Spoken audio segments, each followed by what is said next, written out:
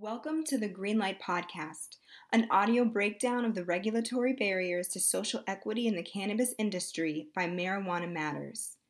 Marijuana Matters identifies and eliminates barriers to economic opportunity in regulated cannabis markets for those disadvantaged by marijuana's criminalization. Our vision is simple: repair what's been dismantled, restore what's been destroyed, and reclaim what's been displaced. My name is Deanna Benjamin, and I'm your host. Today's guest is someone who truly embodies the spirit of entrepreneurship, someone who entered the unregulated cannabis space at 16 years old, got arrested 8 years later, and then made a concerted effort to get into the regulated space despite the barriers he faced, including a cannabis record. I had the privilege of interviewing Alfonso Tucky Blunt, the owner of Oakland dispensary Blunts and More, the first ever equity-owned dispensary. Tucky will go down in history as the first person in the world to receive a social equity license for a legal cannabis business. As you'll see in a second, Tucky's journey hasn't been simple or easy, but you won't hear anything from him but a fierce determination to take all that life has to offer him. Whether you want to transition out of the unregulated space into the legal one, or you want to enter the cannabis industry as a total newbie, please listen to what this man has to say. You will learn so much. Let's get into it. All right, today my guest is Alfonso Tucky Blunt. He is the owner of Blunts and More in Oakland, and most fascinatingly and inspirationally, he is the first recipient of a social equity license really in the world. So it's really our honor to have you on the show, Tucky. Thank you so much for joining us. Thank you for having me. Yeah. Before we get into the specifics of your cannabis business, I would love to know about your mind. You are clearly an entrepreneur. So why? What was instilled in you? What are the experiences that you had that led you on this path of entrepreneurship versus working for someone else?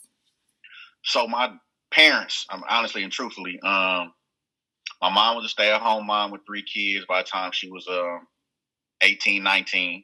My dad he worked at a bank. He worked at McDonald's because he was 19. Right. He detailed cars, and he also sold weed. So me growing up, I got to watch all of that. Mm-hmm. And it made me, kind of feel like best way I can say this, my dad always told me we as black people are always going to have a job and a hustle. Mm. And he didn't mean hustle like selling weed. He said the hustle could be anything. But seeing him do how he did and how he moved and how he was able to make money let me know that for me personally, I didn't want to work for anybody. Mm. The only time I would get a job and work for someone is for health benefits and for learning the craft.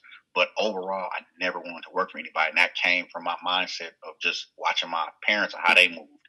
And it was better for me. Like, working for somebody is cool, but you give 40 hours of your life to another person and all you're really doing is, don't get me wrong, it's okay to enhance your skills, but for me, that's all I was doing was adding to my resume. And it was nothing I really wanted to do. But I also made money at work. So I would sell more weed. I would detail cars for my coworkers. Like, it became where my job, I made it into my entrepreneurial thing, into my own business. So it just came from being around my parents. Wow, that's really cool that you got those lessons from them. And what your dad said is really interesting. What do you think he meant? Why do you think he specifically said, if you're black, you need to have a job and a hustle? Because we're already 2 things down by being black in this country. Even though we're kings and queens, we're not treated as such, and we don't act as such in a lot of ways. So for us, we're already coming into the game with the negative, and to some people, as being black. And then we have to get these jobs, fight for them, and keep them, but then we're not making much money because we're black, or we're underqualified because we don't have the degrees and this, that, and the other. And you're going to need backup, especially in California. I mean, it's ridiculous out here, and it was ridiculous back then. But he just always instilled in us that one job ain't enough. You know what I mean? If you can have 5 and handle them, do it because that kid, he had 3 kids by the time he was 19. Right. So it was like, this is how I got to move to take care of y'all, and I have 5, so I moved the same way to take care of mine. So. You have 5 kids? Yeah, that's goals. I got 3 kids right now, so I like big families.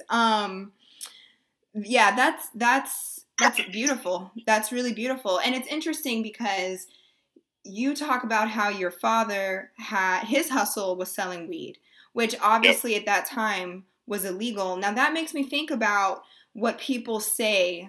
A lot of people, when they think about cannabis operators in the black market, they're like, oh, they're lazy. They, they're criminals. They're not willing to work as hard as these corporations. So my question to you, because you've a lot of experience. I mean, you saw your father have a weed business. You were in the unregulated space. Now you're in the regulated space. Is it that simple? So it's not.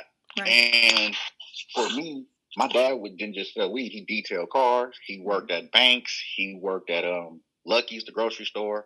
Mm-hmm. Same kind of path I went on. I worked at Lucky's. I've detailed cars for 30 years. I've been in the unregulated market since I was 16, but the difference for me and why I don't agree with that sentiment is because how I approached it. I've always approached cannabis selling as a business. Right. I always knew from watching my dad that if you are going to sell something that is illegal, even though we don't believe it should be, you can't be on a corner selling it because you're going to advertise you want to go to jail. So I made my money selling my product at work. I don't think nobody lazy or nobody who doesn't know what they're doing or blah, blah, blah could do all that. What these big companies have to realize is they're the ones that don't know anything and that are lazy. They're trying to pick up on black people like us to come on their team and say, hey, we mess with black people, sign us up. That's lazy. But they'll try to turn it on you and flip around on us. But no, I don't believe none of us are lazy. I'm a 4.0 student, graduated high school, number 10 in all of Oakland. All of Oakland's public schools, I was number 10 for grades. Wow. I graduated my junior high salutatorian. I type 90 words a minute. I can teach you Microsoft Word and Excel right now. Like, I'm not just, you know what I mean? So to put that out there about us is false. It's just continuing a rhetoric that comes from the reefer madness days and everything else. So, it's just getting more stories like this out there to show that not only can we do this, we can do this and be black. This is the type of things we got to talk about. So I don't agree with that at all. I mean, because I'm living proof. You know what I'm saying? Like, I am not none of those things you described. Right. And I'm a business. Right. Black owned. So. Yeah. Yeah. And I mean, just logically, if your business is successful, it's because you work hard. Successful businesses they didn't get there because the people operating them are lazy and ignorant. Correct. Yeah. Correct. And it's crazy, like just with current times, what's going on now and all these big companies trying to come in and buy out the little guys that are in cannabis. Their whole mode of how they're doing it is literally trying to find a black person to latch on to. One of these lazy people that have no work ethic. You want to latch on to one of us to help build your brand and your company? F out of here. Like, no. Like, oh, but we're not lazy now when it's convenient to hire us to make your brand look better on the overall, i.e. Jay-Z. You know what I'm saying? And what he's doing with a brand I don't want to mention. They're literally just going to hire black people just to say, hey, we mess with black people. You can't. That's lazy. That's lazy. But we're not, people don't want to talk about that. So. That's powerful insight, and it's a valuable question to ask, because that's the tradition. Yes, it is. So it's an actual fact. These people are doing that on purpose. Go ahead. Yeah, no, you're right. If you want to say more on that, by all means. No, I was just saying, just in general, like it's really a fact. Like if you go down the list of these companies. The Have a Hearts, the High Times, the Calivas, they're really going to put on public that they're paying all this money to bring in black people.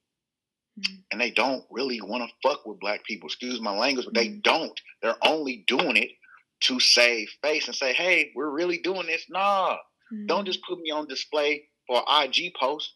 Bring me into the boardroom and bring in some of the people who are really in the cannabis space. Jay-Z's not in the cannabis space. No disrespect to him, but he's not in the cannabis space. You bringing him in doesn't do anything for social equity. But if you say it does, and you can make it seem like it does, and you can put out a deck to show these other companies that you're getting all these invested money from, they'll buy in because they see Jay-Z. No, they need to see a J-Me or Al Harrington or a Gas House. You know what I'm saying? See some of these black brands. You know what I'm saying? Like, to constantly try to put a token black person on these boards, it's bullshit. I mean, you got to call it what it is. It's lazy. It's lazy. I'll leave it at that because we can talk about that for an hour. Yeah, but I think what you're saying is highlighting how nuanced this whole fight for social equity is, because it's really easy to look like you're doing the right thing, especially because we're talking about racial equity. So yeah, if you work with a black person, you must be doing things correctly, but really, who has decision-making power? And that's what I hear you talking about. Who has ownership? Correct. Right. Correct. Right. Correct. My thing is, and I'm sorry to keep using Jay-Z as a reference, but that's just the most recent reference. He's the head of the social equity thing for a brand. Right. Who's training him on what social equity means for us in the cannabis space? Social equity is different in every space. Right. So who's training him on that? Where's that person? Oh, they don't have that person. They just hired someone else who's his supervisor. Well, are they in the cannabis space? No. Well, come on, man. Come on. So. Yeah. So my next question for you, I'm asking this really thinking about people who are currently in the unregulated space and who look at this and they see what you see. They're highly skeptical. I mean, entering the regulated industry is expensive on a lot of levels because there's the whole licensure, sure, but then there's also, the legal counsel and paying taxes and all of that. So you made that shift. Why? Why did you make the decision to leave the unregulated space where you were having success and where you saw it, and then to enter the regulated space? For me, it's because that's all I've wanted. From age 16 to 19, it was just all about selling weed and not getting caught. But once I went to my first dispensary at age 19 and realized you could sell weed out of a store, changed my whole mindset. So for me, again, I've always approached this as a business. So my goal was never to be the biggest dope dealer in Oakland. I want to be the biggest legal weed salesman in Oakland. You know what I mean? So that's why I made the change for me. But granted, everybody's not going to have that same mindset as me. Everybody's not going to have that same drive as me. So a lot of people are like, oh, no, F it, I'll just stay on the other side. But why? Being that they open this door for us to get in, we have to kick it open. Yeah. We need more of us in here. Like, the goal, I would think, is to not have to sell nothing illegally and hide and run from the police. But you need more of me talking about that, more of us that's actually been in the trenches to talk to more people so they can see, oh, man, even if you can't have a store or grow weed, there's other stuff you can do in the space. Like, there's so many other things to do besides growing and selling weed. And the more we get that message out, I think the more other people will want to leave the traditional market. Because most of the people I know that got into the game, it was a hustle. So if now this hustle can pay you legally, you can get medical and dental, you can get stock options, you can do all this type of stuff on that side.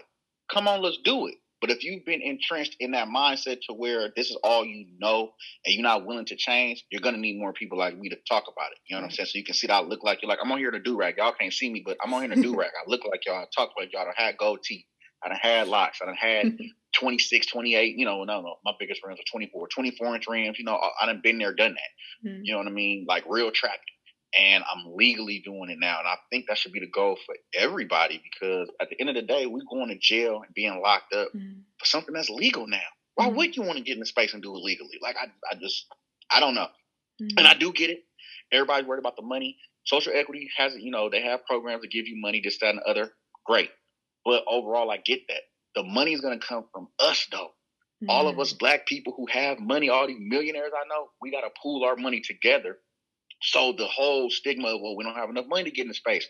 Oh, we got that for you, dog. Here go your investment capital, startup capital. Here you go. We get a kickback, on our return every 3 months, and we kick back. But we are conditioned to think we are all enemies, so we don't work with each other. You know what I'm saying? And the sooner we can change that mindset on the overall, money won't be a problem in the cannabis space for us. It's too many Negroes that I know with millions and millions of dollars that have nothing to do with it. And they're just like, well, how do I invest? But they don't want to invest with us. We have to change that. Like, we have to deprogram ourselves. We're not enemies. You know what I'm saying? Like, we're all supposed to work together like all the other races do. But for some reason, well, I know the reason. We can program that way, but we don't. The sooner we can change that, the money won't be an issue. You know what I'm saying?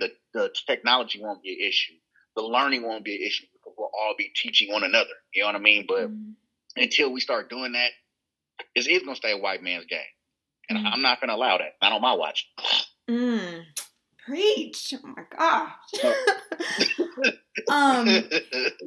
I know what you just said, I think really bears repeating, and I would love to hear, more of why you say it, but you said we are not all enemies. We have to deprogram this thought. So when you say, what is it that you see that leads you to say that?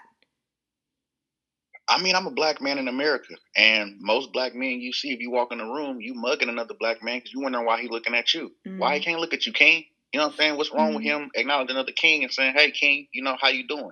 But we're programmed to where everyone's an enemy. If this person not from your turf, they ain't your friend. It's like, dude, man, get out of that. You won't step out of your circle if you continue to think like that. It's a programming thing.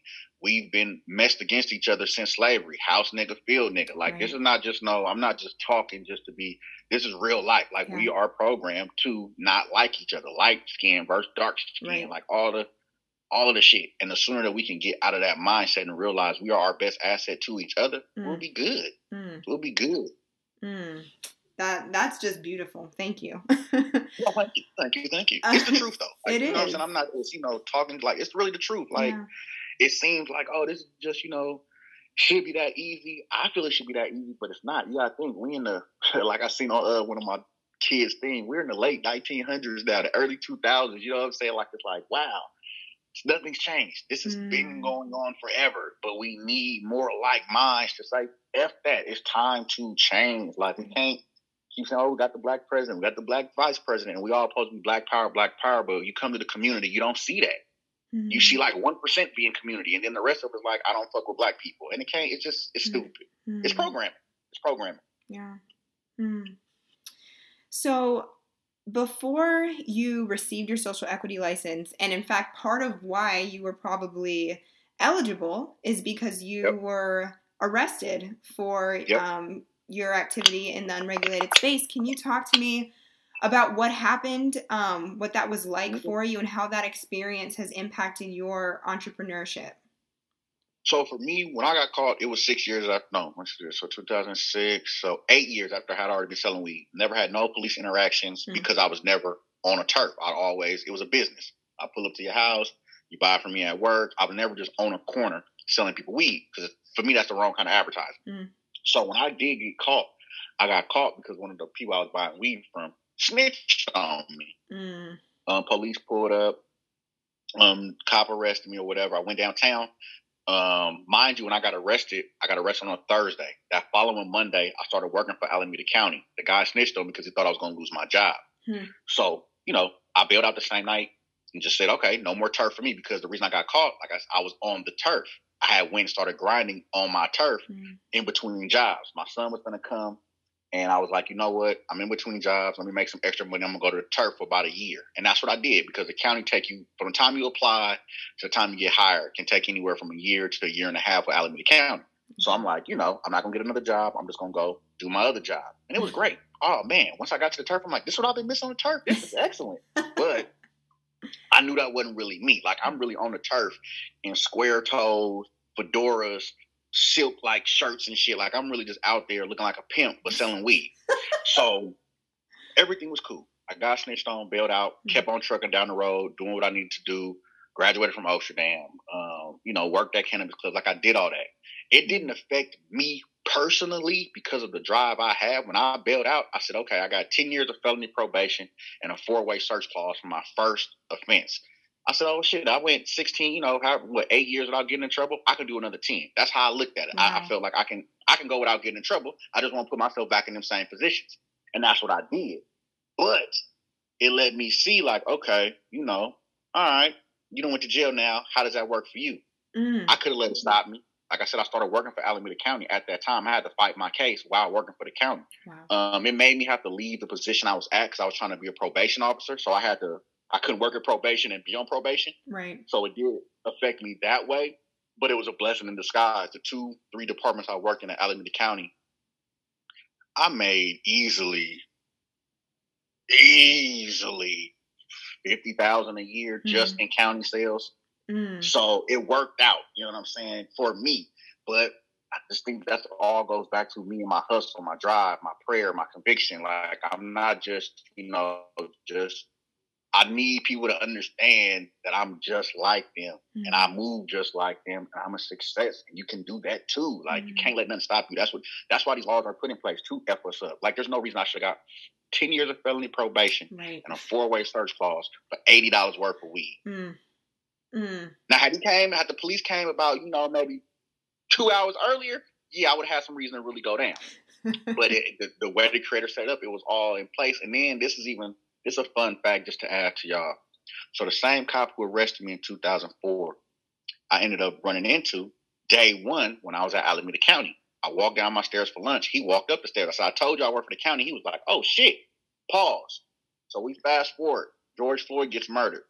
My store gets broke into May 31st and June 1st. Total of 10 hours, they ransacked my store.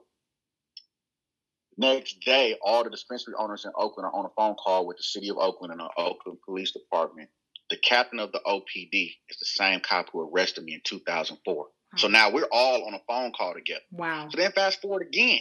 I've been trying to get my gun license back since I went to jail because, like, I had a registered firearm. Nothing was like I really was trying to be a probation officer. So I go through all the steps, try to get all my shit, all my restitution been paid. I've been cleared since 2013, but I can't get a gun. So I hit the same cop, Randy Wingate, like, hey, man, I need your help. By now, we're friends. You mind you? So I'm like, man, I need your help. Wow. I'm trying to get off my record. What do I do? That man made a call to the DA. My whole record is clear from the same cop who arrested me in 2004. Wow. Now, that cop and the other arresting officer are both Randy's still with the OPD, but the other arresting officer who arrested me, Ursi Joyner, is a head of security for cannabis security now. So these, they've pivoted into weed after arresting people for weed, but they were doing their job. Yeah. That was their job to pull up and come arrest me. But who would have thought him arresting me in 2004 would lead to him getting all my stuff clear in 2020? Like, man, I need y'all to really understand we can do this. And there are stories like this out there. I just happen to be one that's willing to talk about it. You know what I mean? Like, I'm not stopping. Like, there's no way. Wow. What I hear from your story is just this relentless optimism. Just, okay, this barrier has been put before me. How can I make it work for me? That's what you said. You said, so I've been arrested. How can I have a record now? How can I make this work for me? And to see where that led you, that full circle, is really, it's a counter narrative to just like the pure anger. Not that anger is illegitimate, there's a reason to be angry in this country if you're Black. Yep. Yes, 100%. Yeah, but it's like, yes, you can have that, but how can you make it work for you? And I love what you're saying. I think it's so inspirational. No matter what industry you're in, if you are a Black person, there are going to be barriers you face, regardless. It goes back to what my daddy said about us being Black. You have to work that extra time, that 2 times, 3 times harder. And if you're a Black woman, it's 4 times harder. Right. Like, come on, man. Like, this is like, if I can pull through A, B, and C, I didn't do no 40, 50 years in prison. Why? My thing was, why do I need to do that to be more hardcore? Like, I got my charges. I bailed out because bail was an option. And I continued on trucking down the road. I didn't let it stop me. My son still came. I still worked, you know what I'm saying? I fought my case. My wife was by my side. Like, I went through all of that. Still had to go through the ups, downs. Couldn't get the jobs I wanted to because I had that on my record. But I knew once I paid off my restitution and did what I had to do, I can get the jobs I wanted. And I just had to at the end of the day, I knew I was doing something illegal. I got caught. There are consequences. Like, I can't be mad at, the consequences that come with what I was doing. You know what I'm saying? I knew I was taking that risk. And a lot of us, are kind of like, what's the word I'm looking for? We make excuses about shit. Oh, I was doing something criminal. I got caught. You have to do what you have to do. You know what I'm saying? That's not on the white man or whatever. Yes, OPD was targeting us and wanting to give us bad sentences and bad records. Yes, 100%. But why let that stop you? Like, I don't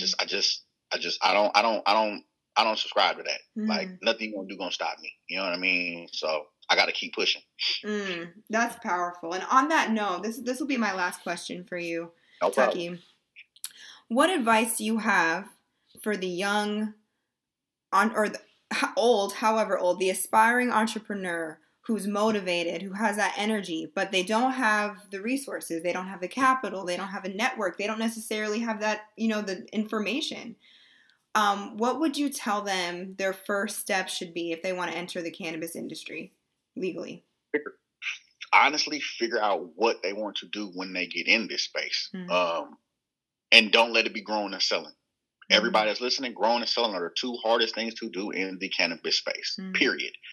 Figure out what you want to do. I get that question all the time from Clubhouse to my inbox. Say, hey, how can I get in the cannabis space? I try to be as not rude as possible, but I can't answer that. That question is so vague because there's so many ways to get in the cannabis space. So I flip it on them. What do you want to do in the space? And then they're stuck. Well, as soon as you can figure that out, then I can help you. But until you figure out what you want to do, that is the best advice I can give anyone, whether you have capital or not. Figure out what lane you want to be in and do the research on that lane. Because you may realize you're not capable of doing what you thought you can do in the cannabis space, but I can do this. So then do your research on that and make that your goal. But everybody that I'm running into wants to just grow and sell, and you can't do that. You can't. Like, everyone can't do that. You know what I'm saying? I've been blessed enough to know how to do both. You know what I'm saying? That's just me. There's not a lot of me's. But there's anything you can think of in a business, cannabis needs. They need people to interview. They need people to do artwork.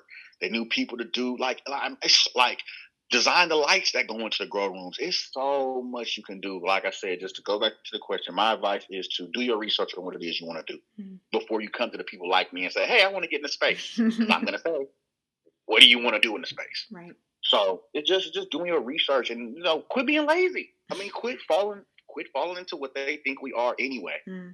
You know what I mean? They think we're lazy anyway. If you come to me saying, hey, I want to get in the space and I haven't done no research, I'm going to think you're lazy.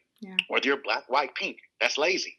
So, it's just doing your research and just knowing what you want to do before you get in this space and come have these conversations. It'll make it a whole lot easier conversation. That is so helpful. That's really good. Tucky, thank you so much for your time. Thank you. This was really useful for me. I know it's going to be useful for our listeners. If people want to follow you, where can they find you? Yes, I'm at Tucky Blunt 80 on Instagram. TuckyBlunt80. On Twitter. Well, excuse me. I'm also that on Clubhouse. Same thing at Tucky Blunt 80.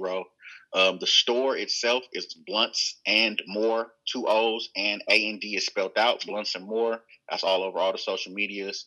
And I'm on Twitter at Blunt Tucky. And you're based out of DC, right? Yes. Marijuana Matters is based out of DC. Have you talked to Hope Wiseman? Yes, we have. Okay, cool.